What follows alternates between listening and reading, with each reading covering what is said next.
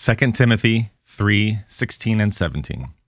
All scripture is breathed out by God and profitable for teaching, for reproof, for correction, and for training in righteousness, that the man of God may be complete, equipped for every good work.